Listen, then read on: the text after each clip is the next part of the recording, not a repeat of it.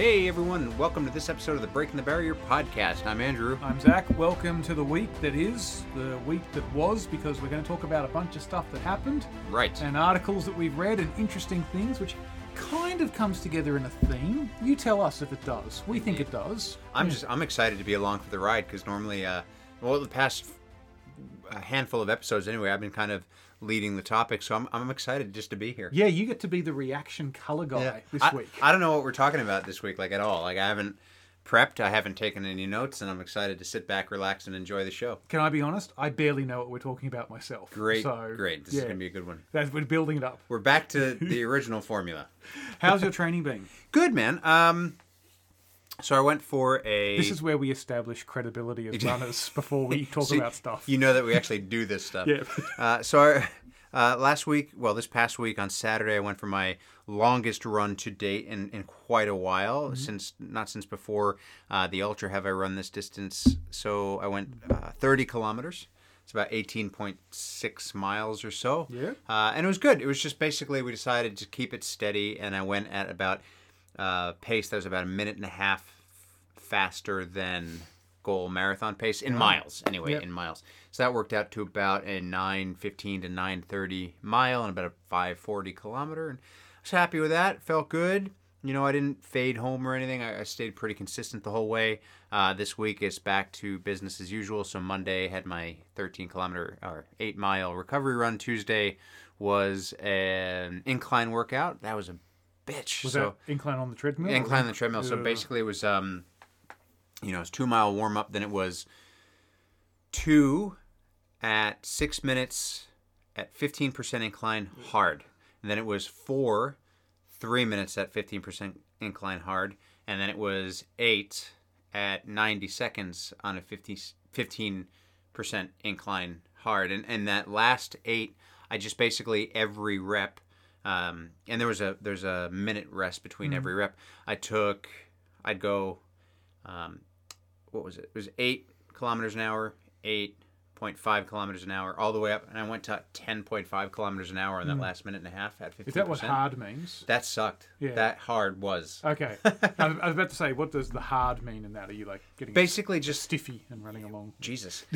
So hard. It's actually funny. I was actually just listening. So it'd be hard to maintain blood flow. I think so. Yeah. I was listening to this episode on the Breaking the Barrier. I've heard of Breaking the Barrier podcast. It's a great episode. Yeah, great. Yeah. Great podcast. Too bad we haven't actually talked about it. It was the Running Public. And, they were talking about what hard The better is. the better podcast. The better version of us. Yeah. We're kind of like budget Running Public. We're not even the the poor man's. We're the homeless man's Running Public. Yeah, that's basically us. You know that gif of the like Superman dancing? I think he's like Indian Superman. He's like doing like Bollywood dancing. We are that to their Christopher Reeve Superman. So, but yeah, so hard was just basically I was at about a 165 heart rate for each effort. Today it was just a nice kind of gray area run. So it was just basically 70 minutes moderate, about a 150 heart rate the whole time. So it's not quite anaerobic, but it's just at the top of that aerobic range. And then tomorrow I'm excited about tomorrow's workout. It's going to be a long run. I normally do on Saturday, but this one's a long run workout. I'll probably hit about only maybe, 20 kilometers or so, 12 miles or something. But it's 2 miles warm up, and then it's straight into a hard tempo 3 miles. So basically a hard 5K. Yep. I will probably not do 5K race effort at that. I'll do something faster than what I did for my half marathon. I'm going to try maybe 7-minute miles or about a 4:45, I think, 4:30 kilometer. Then it's then it's rest for 3 minutes, 60 seconds easy, 60 seconds hard. Repeat that 10 times. My God. And then another 5K hard tempo. Yep. And then 2 miles cool down.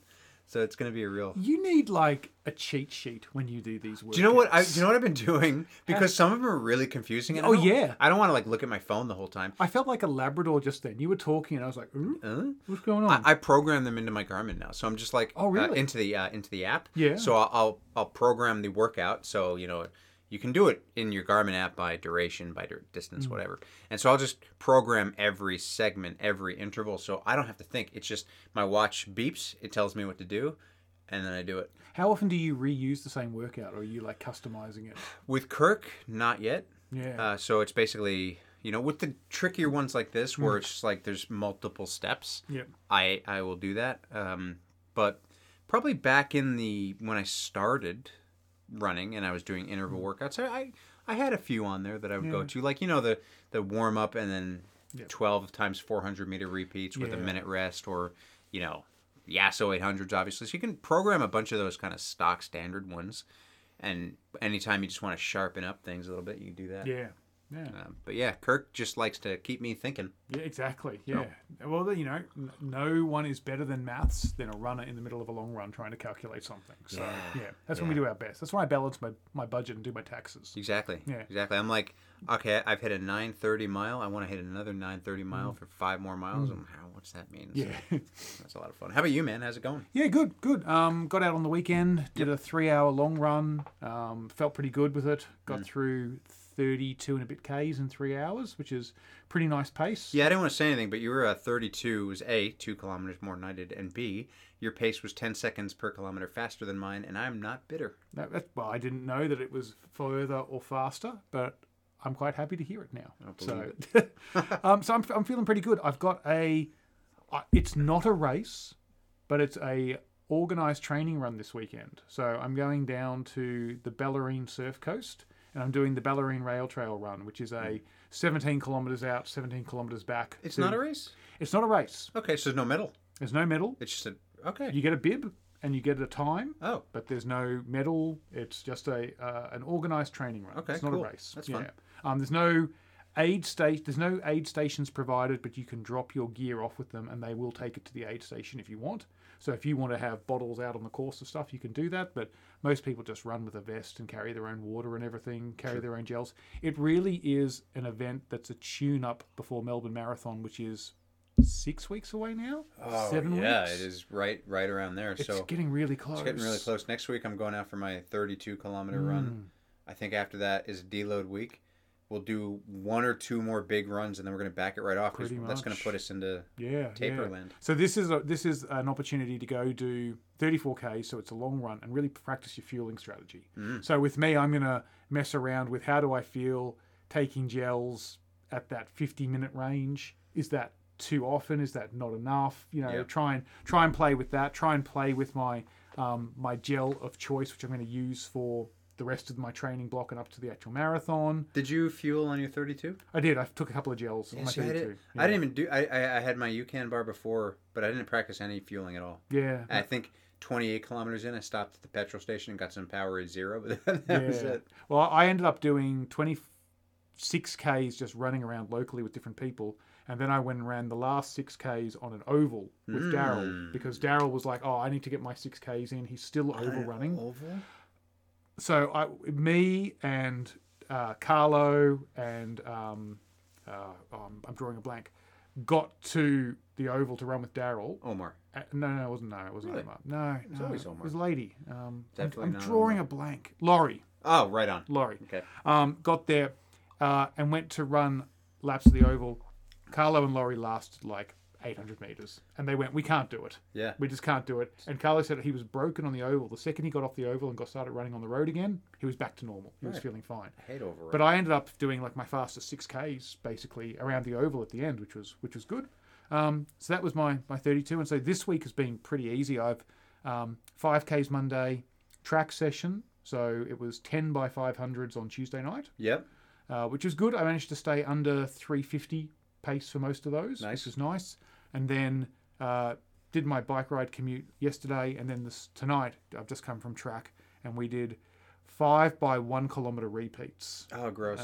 They weren't my best. I was between like about a 4:15 pace for them, but I just felt really heavy. I felt really still pretty slow. good though, considering how much riding you've done. It's not bad. I'm pretty happy. I'm okay with it. It's better than I would have been 6 months ago when I was in the middle of like ultra training. Yeah. When I was doing ultra training, I would have been lucky to do a 5-minute kilometer. So being able to go 4:15 is good. But this weekend, getting out there, doing the 34Ks, and it's great. It starts at 8:30 in the morning. It's actually a really late start. Yeah. So you can wake up at a fairly reasonable time. You don't get have a to good get up night's at sleep. dumbass o'clock. Don't have to get up at like 4 o'clock like you do for the rest of these races that start at 7 o'clock in the morning. It's going to be good. Yeah. And it's going to be quiet. I think there's about maybe 70 people doing the 34 and a bit over 100 doing the 17. So not a huge event, only about 200 people. But yeah, it only costs $10. Nice. Yeah, it's pretty cheap. Basically, it's the cost of them printing out a bib. I was going to say, it's just the bib cost. Pretty much. Yeah, right on. So, Even the Sunset Series is more expensive than that, and they don't even give you a damn medal. Yeah, exactly. So this is the cheapest not a race you can get, probably. That makes me sad. Although the Sri Chinmoy ones are, I mean, cheap. for the distance, like you can do a full marathon for like $30. And get pancakes. And get pancakes, to the point. And that's better than any medal. Yeah, exactly.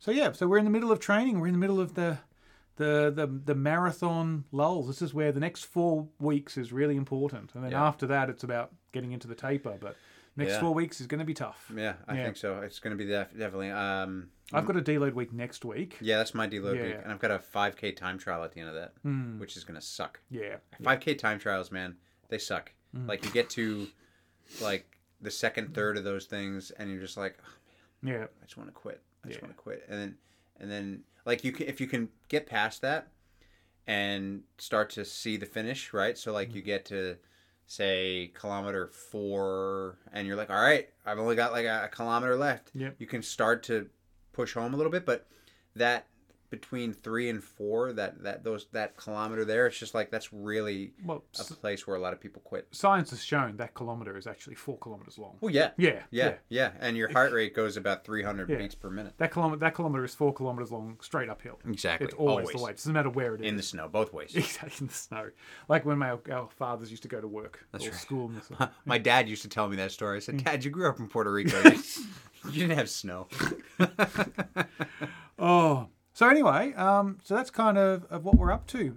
But I want to take you through a couple of articles that I've been reading about, and I want to hear your reaction. All right. So first article is from Runner's World. What would you say if I said this statement to you?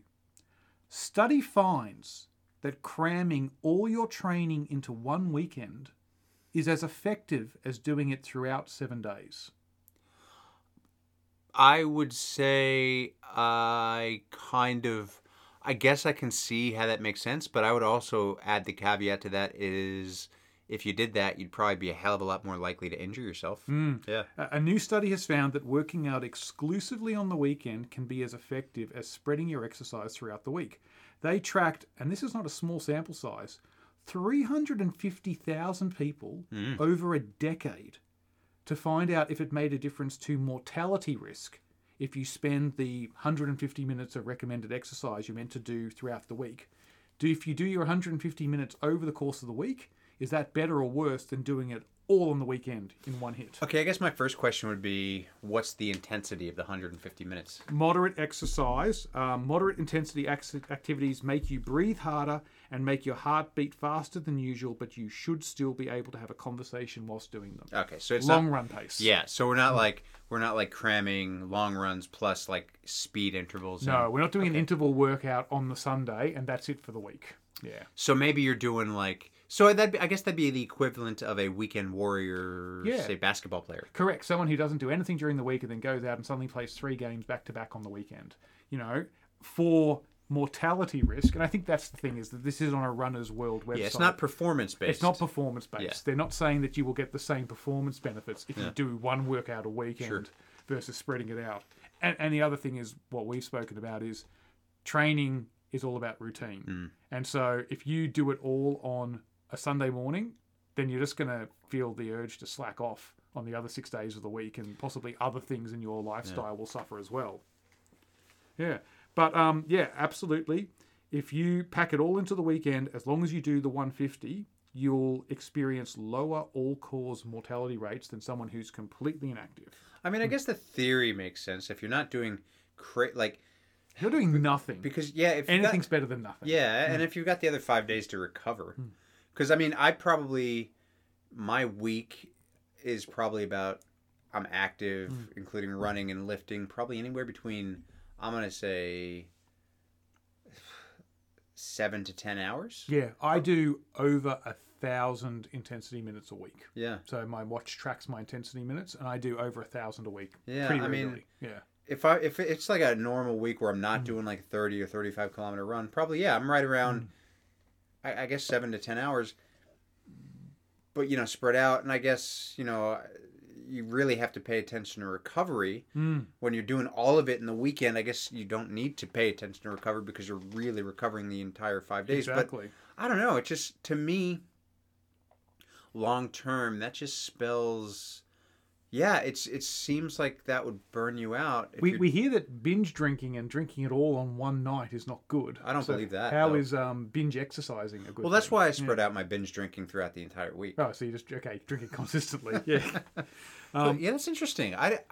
Yeah, it's interesting because I guess my first thoughts were what's the intensity, what type of workout, and I guess if it's not performance based. No. Because really, when you think about fitness and health at a very base level, and you're talking about calories in versus calories out, weekly calories burned, if you're going to burn them in 2 days or 7 days, I guess. As long as you balance out those other 6 days to offset the 7th. I think that the other thing is, like we've always said, it doesn't matter if you think it's going to be a great run, just go start the run. And I think if it doesn't matter don't let anyone say there's no point doing exercise because you haven't done anything all week. This study shows there actually is. Yeah. If you have a bad week and then you wake up on Sunday and you're like, I can go do something, go do something. There will be benefit. And I guess the next thing that I would look into is, because say, for example, if you're on a consistent, if we're talking about running, you're on a consistent running schedule, you don't really lose too much fitness if you stop running for up to 10 days. And after that, you'll start to see, decreases in speed and VO2 max and all that good stuff. Whereas this is all about just being fitter than someone who does something. Okay. Nothing. So that's interesting. Yeah. I enjoy that. That's I would be interested to see what somebody who does 3 hours of exercise, 2.5 hours of exercise over just the weekend, what their nutrition is like over the weekend. Yeah, correct. Yeah. And I think the performance aspect that you mentioned would be interesting as well. If you took someone who was doing, like you said, let's suppose they were doing half an hour of exercise of moderate intensity 6 days a week versus someone who does, an hour and a half, 2 times a week. What's their performance like? Yeah, I'd be interested to see what that's like, especially if we take a race, like a 10K, athletes that are equal in terms of fitness, and you give them 12 weeks.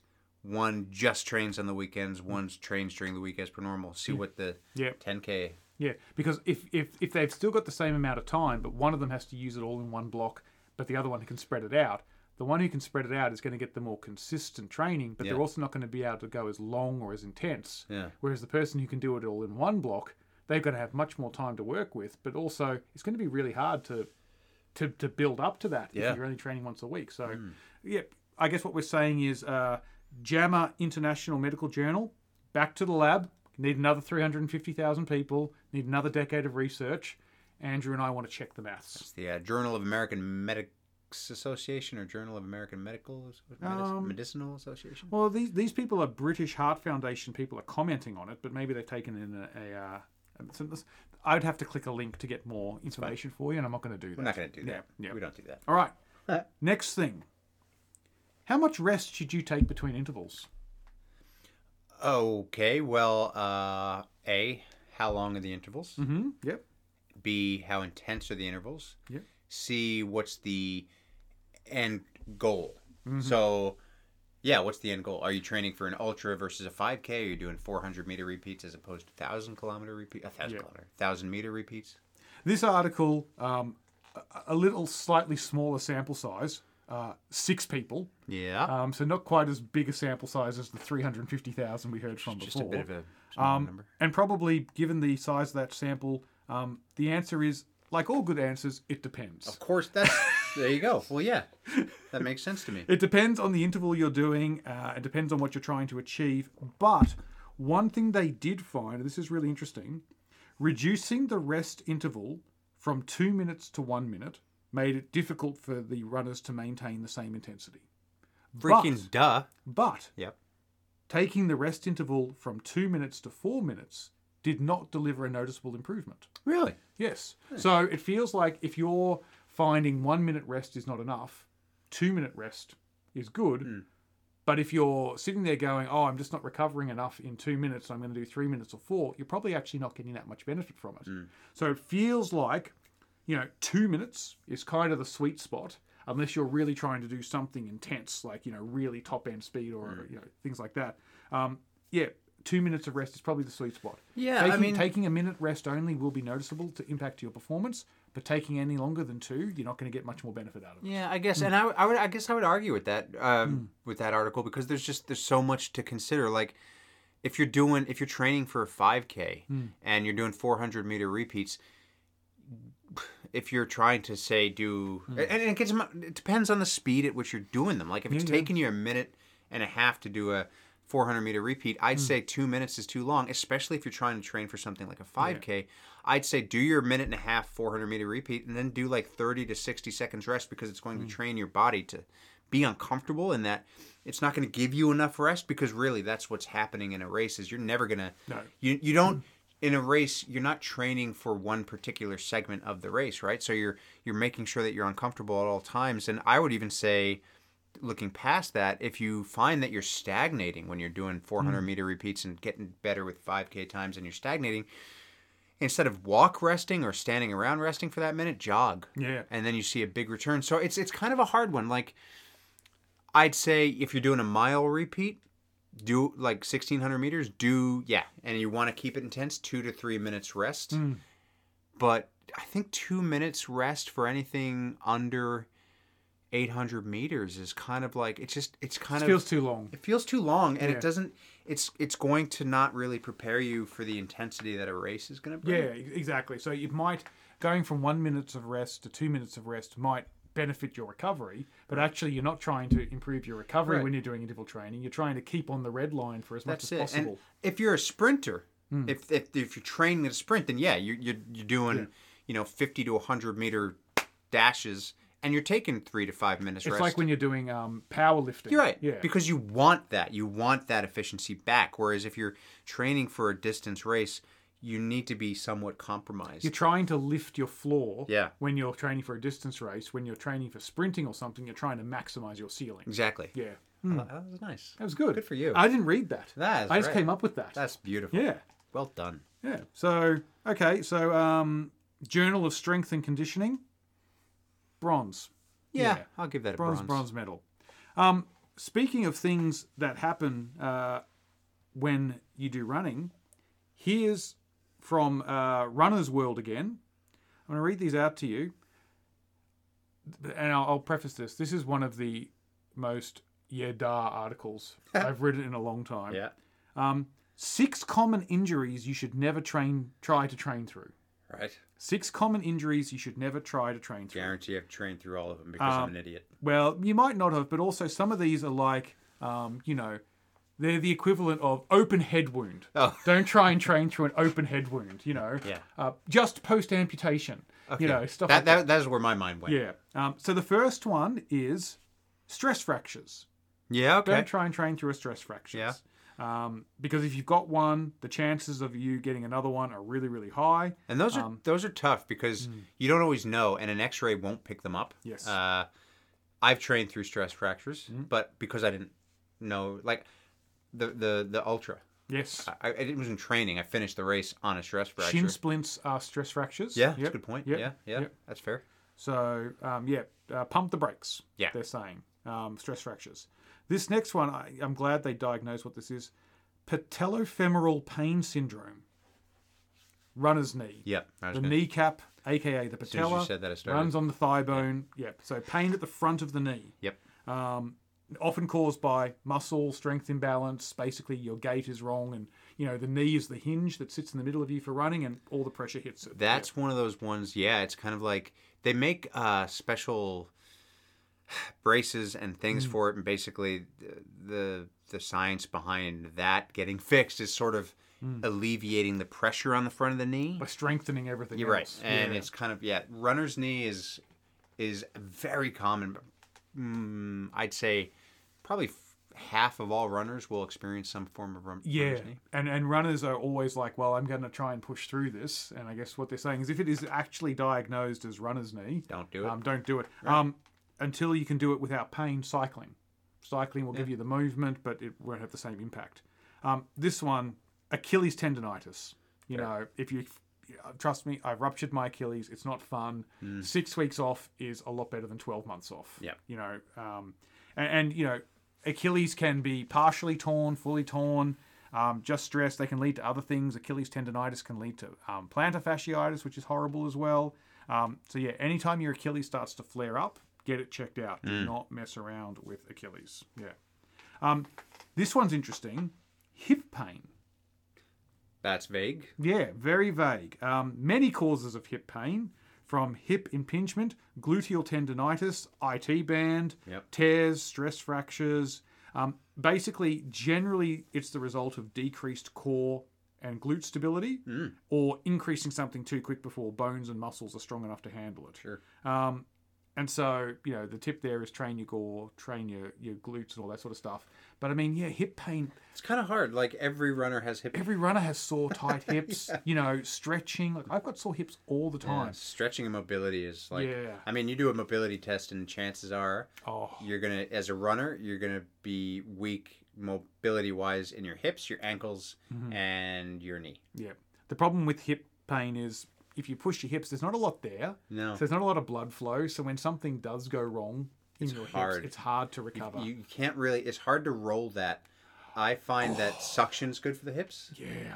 Rolling on a foam roller on your hips is one of the worst things. It sucks. It's just And it's just like, it feels like you're doing more harm than good, and you might be. Yeah, correct. Yeah. Number 5, hamstring strains. Okay. If you can run through a hamstring strain, congratulations. Because I think that's one of the simple ones, which is, it's just gone. You can't run, like running through that is just terrible. No, it's the worst. So again, hamstrings, quads and glutes. So glutes, do your glute workouts, do your hip bridges, do your glute lunges and everything. Deadlifts. And warm up properly. Yeah. Yes. Deadlifts to build strength as well. And then finally lower back pain. That's a good point. You know, it's funny because my lower back kind of tweaked a little bit this morning, and I felt it on my run. And what the dangerous thing about lower back pain is it starts to, you change your gait a lot because of it, and then all of a sudden that back pain turns into knee pain or hip pain or foot pain because your gait has changed so much. So if I mean, I guess the moral of the story there is, if it's something that's hurting, that's changing your running gait or your running form, that's going to hurt other things really quickly. Yeah, correct. Like, it won't take days or weeks of doing this. Like, that can happen within minutes. You've almost quoted exactly what it says here. Oh, good for me. If you find yourself altering your exercise form or popping pills to push through pain, the risk of continuing training is not worth any potential reward. Yeah. So anytime you sort of go, I need to pop a couple of Nurofen to go out and do that training run, that's probably not a good sign. That's probably time for you to back it off. Yeah. Of course, popping a handful of Nurofen on a race day, that's fine. What could possibly go wrong with that? I mean, it's not like you're going to be lying face down at the edge of a mountain. No, not at all. I've not had any experience with that. No, let's just eat them like Smarties down Nurofen. One article, so I'm going on to the next article now. We're still with Runner's World. But one condition they didn't talk about, but I've actually had this happen quite a bit, and I wonder if you do as well, why you experience shoulder pain when running and what to do about it. Do you often get pain in your shoulders? Like not just, they're a little bit stiff and I got to loose them out, but actual pain?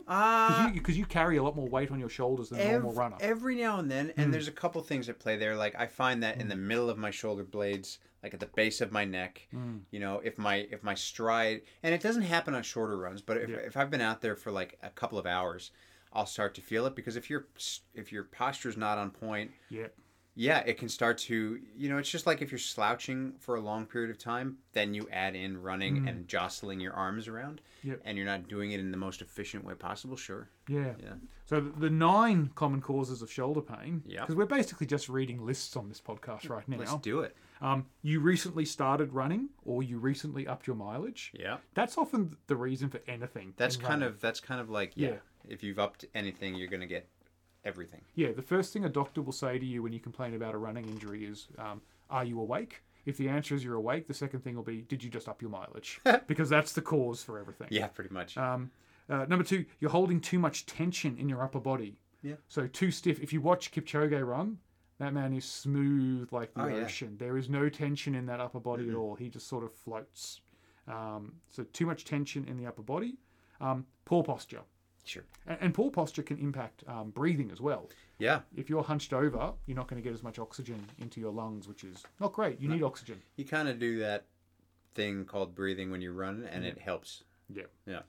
So be mindful of your posture. Shoulder blades back and down, chest up, eyes forward, neck in line with your spine. It's a lot to remember. You know, I always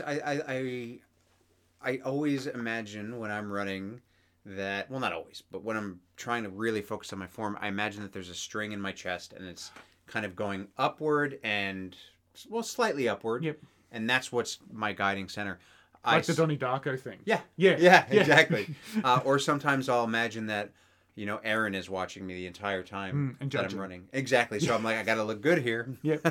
So that, when I think about that stuff, it's like those are the things that are better for my running posture. I was talking to Jenna tonight at track because Mark wasn't there and she was running the session, and she's going to go do some training where she can then videotape us and do the slow-mo and then sort of sit there and go, oh, well, this is what your form is when you're running. So videotape from the side and videotape from the front and actually critique it and talk about all this sort of stuff. The only thing that I will say about when you're videoing, if you ever want to go and video yourself running, everybody, the thing that I will say is... wear pants. Well, yeah. Yeah. Don't do it while you're fresh. Do it like after you've been running hard for 15, 20 minutes and you're kind of... get to the point where you don't care that the camera's on you. Yes. That you're that tired. Because what's going to happen is when you realize that you're being filmed, you're going to change shit. Yeah. So film yourselves after you're tired. Like a great way to film yourself is after you've done like a 2 or 3 mile hard tempo. Then, you know, start running, and 15 minutes into that, because that's the problem with like gait analysis at a running store, right? Yeah. You're on your best behavior. Exactly, because that's not your stride. Your stride is in the middle of a race. You've been working really hard.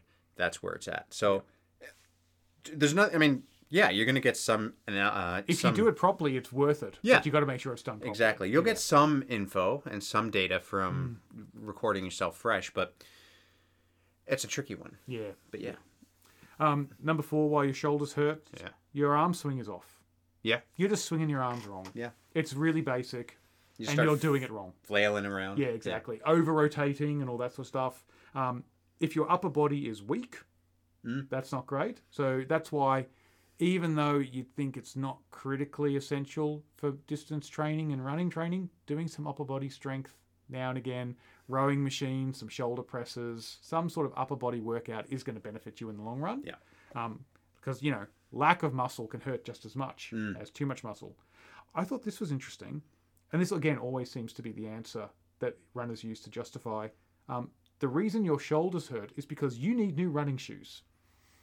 That, yeah, I mean, I guess, I guess it makes sense. Because, like, when you're... Okay, so depending on the shoe that you're wearing, it can definitely alter your stride. You know, because it can alter your stride later on in the run. For example, my Alpha Flies. I don't love them, but I was just talking to Kirk about this the other day. Later in my workout, my Alpha Flies allow me to do things that maybe my Asics don't. Right. Like, I can continue a little bit more strongly, and I can feel like I can hold my stride together a little bit more. Whereas if I'm doing that same workout in a different shoe, I'm not feeling as efficient. And so, yeah, that's going to affect everything from the ground up. Yeah, this article's saying worn out shoes change the support. The change of support changes the gait and stride. There you go. The gait and stride changes the way that you move, and it travels up to the top of your body. Yeah. So if you're a really, really strong runner, you know, breakdowns in form and things going wrong in running will find the weak part of your body. Oh, yeah. So if you're ankles are good, your knees are good, your quads are good, your glutes are good. Well, eventually it's going to find its way to your shoulders. And then eventually you're going to reach a point where you're like, oh, well, I've got no problems with this run. And then you're going to go pick a distance that's longer and your body will start to break down again. So, you always find a way to break yourself. Running lies to you. Yeah. Running's actually not great. No. Thanks. Goodbye. Bye. See ya. That's the end. A couple other reasons why your shoulders hurt. You're stressed. Yeah, that makes sense. You're an aggressive heel striker. Also makes sense because it hits shocks. Yeah, you're breaking yourself every step. Yeah, exactly. And then to compensate from your shoulders are too tense. The other reason is you're too relaxed. Really? Yep. Apparently, if you don't hold too much tension, you can flop around and you can bounce and you can everything's rotate moving wrong. too much. Yeah. I want to go back to aggressive heel striker. I just like that phrase. Aggressive heel striker. I imagine somebody who's like really angry looking, kind of like Lou Ferrigno as the Hulk running. That's your aggressive. heel is the first thing that hits the pavement. It hits it hard, and the resulting shock will go through your body and travel upward to your shoulders. Just aggressive. And your shoulders hold your neck and everything in place to stop it from rattling your brain. So if your shoulders don't take the impact of the strike, your brain does because it bounces around. So it's like constant head banging. Yeah, I mean, you should also try and heel striking gets a bad rap. Some people are just naturally heel strikers. Yeah, it just depends. I mean, I guess if you can try and avoid it, it's probably for the best. Yeah, because a lot of the times heel striking also leads doesn't lead to, but goes hand in hand with overstriding. So everybody thinks about this long gazelle-like stride when you run, and that's kind of like not what you want to be doing as a distance runner. So yeah, there you go. Yeah, but just to show and just to prove that injury never stops anything when it comes to runners, this is from Canadian Running, and I'm going to hack the headline together to take like the headline and then the actual summary. Okay. The Guinness World Record holder for consecutive marathons, Kate Jaden, who ran 106 marathons in 106 days, reveals she ran her final 60 marathons injured on a fractured knee. Jesus. Yes. So in April 2022, she finished 106 straight days of running a marathon. Yeah. And the final 60 marathons were on a fractured knee, and she may not be able to run again. Oh, bummer. This is not just oh, wow, you sort of pushed your way through it. She may be cutting over to cycling now. Yeah. Yeah. I'd ask her if I feel like we need to get this girl on the podcast somehow. Kate Jaden. I think my first question or the last question, depending on why. Well, was it worth it? Yes. Well, yeah. Yeah. She's only 35. Oh, wow. So she's 35. She's got the world record, but it feels like that world record for consecutive marathons has been broken like 3 times this year already. Yeah. So she'll probably lose it by the end of the year. April 2022. Yeah. Really recent. Really recent. Maybe we get her on the podcast. Yeah. So she did not realize that this is a quote, "I did not realize that day 106 was going to be my last long run. But if you could have planned it to be, it was an excellent way to go out." That feels like she ain't running again. And it feels like she's kind of accepted it too. Exactly, I mean, I guess, it's funny. Runners are funny because you're all weirdos. You're all freaks. So it's like we get this like injury that could potentially stop us, but we always kind of in the back of our mind, we always believe that we're going to come back, and so we don't actually believe it. So I don't know. That's a hard one. I would just really be curious as to what goes on in her mind if she actually believes that she's not going to run again. Yep. I mean, look, if you're an athlete and you're somebody who just pushes the limit and that's what your thing is, if it's not going to be running, it's going to be cycling, it's going to be swimming, it's going to be something else. She's going to find something competitive. Right. Yeah. Like if you can't run long distance anymore, maybe she finds, all right, well, I'm going to try and beast the hell out of my 5K time or full body contact chess. Yeah. Something. That's a fun time. I mean, they did that in Harry Potter. Yeah. Right? Yeah, exactly. Wizard's Quidditch. chess. Yeah. Or Quidditch. Quidditch. That was fun. Wizard's chess is something else. Yeah. Well, yeah. But that's just, my goal is to run 100 marathon events or greater in my life. And once I've done 100... You're kind of almost there. You've done like 20 plus. I've done 20. Melbourne will be 20. So I'm 20% of the way to my goal. And I've been doing...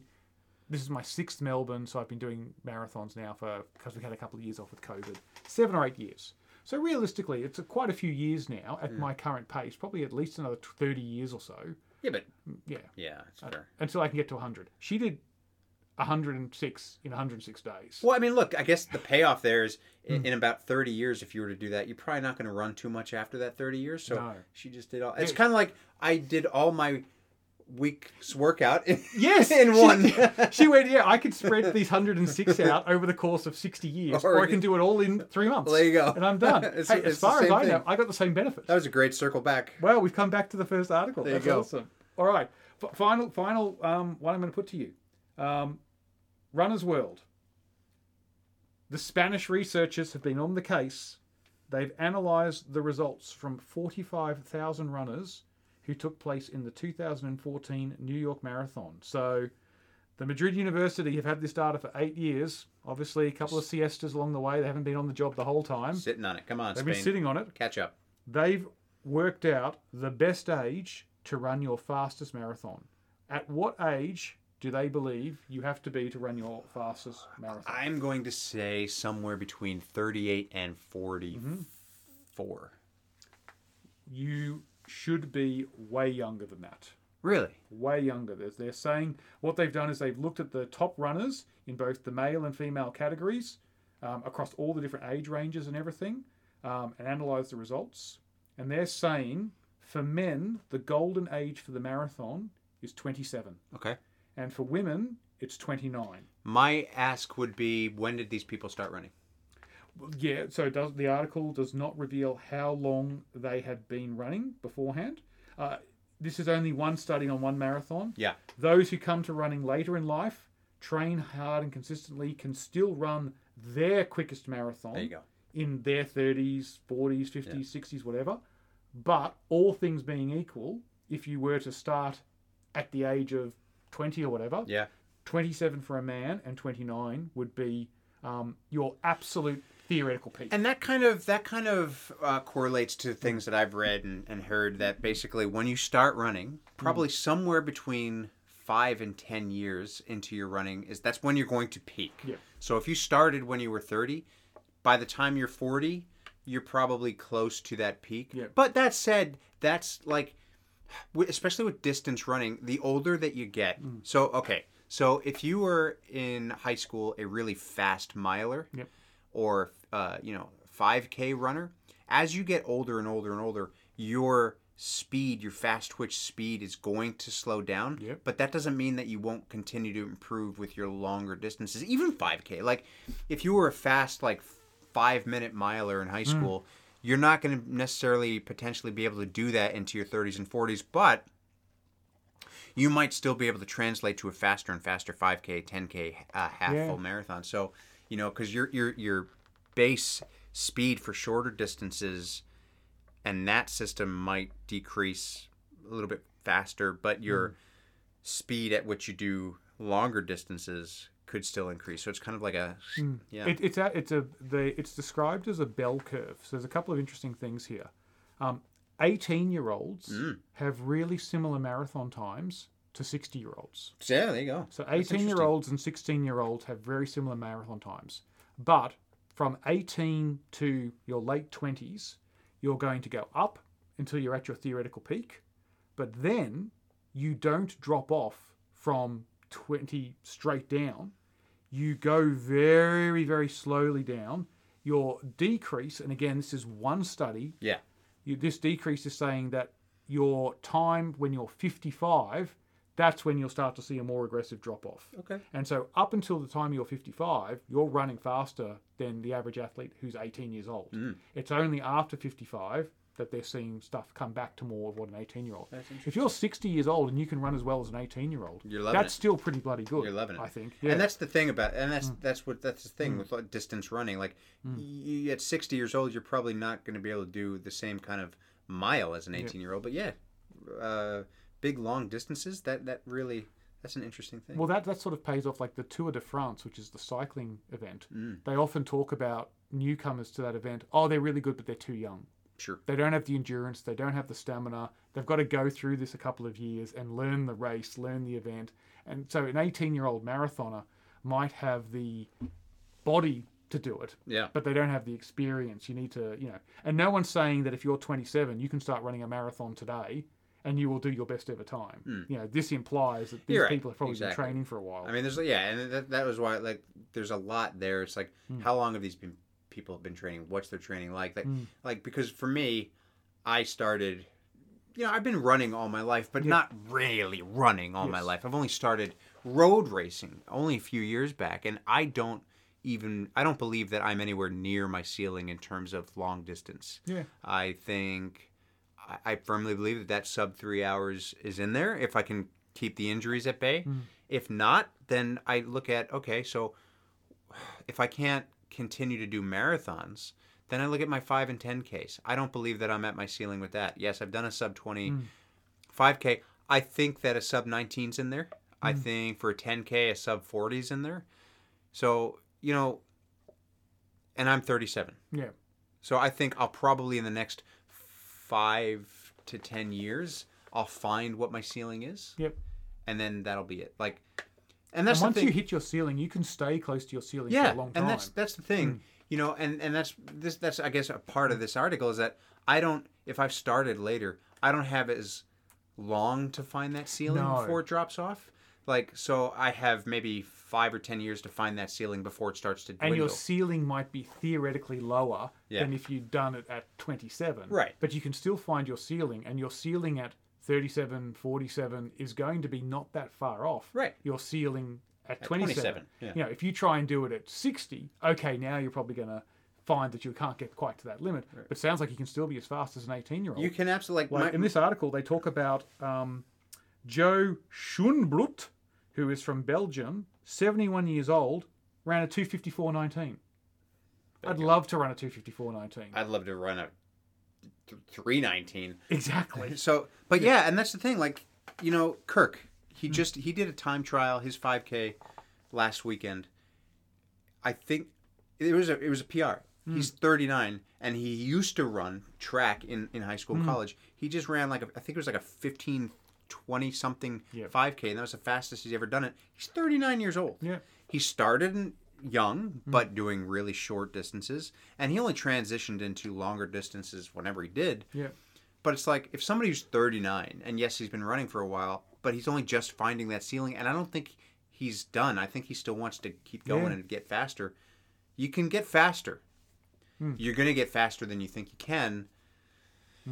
Whatever that means. Like, I'm the same. Like, I probably, after I did my Achilles and got back into running, I got back into that at about 34.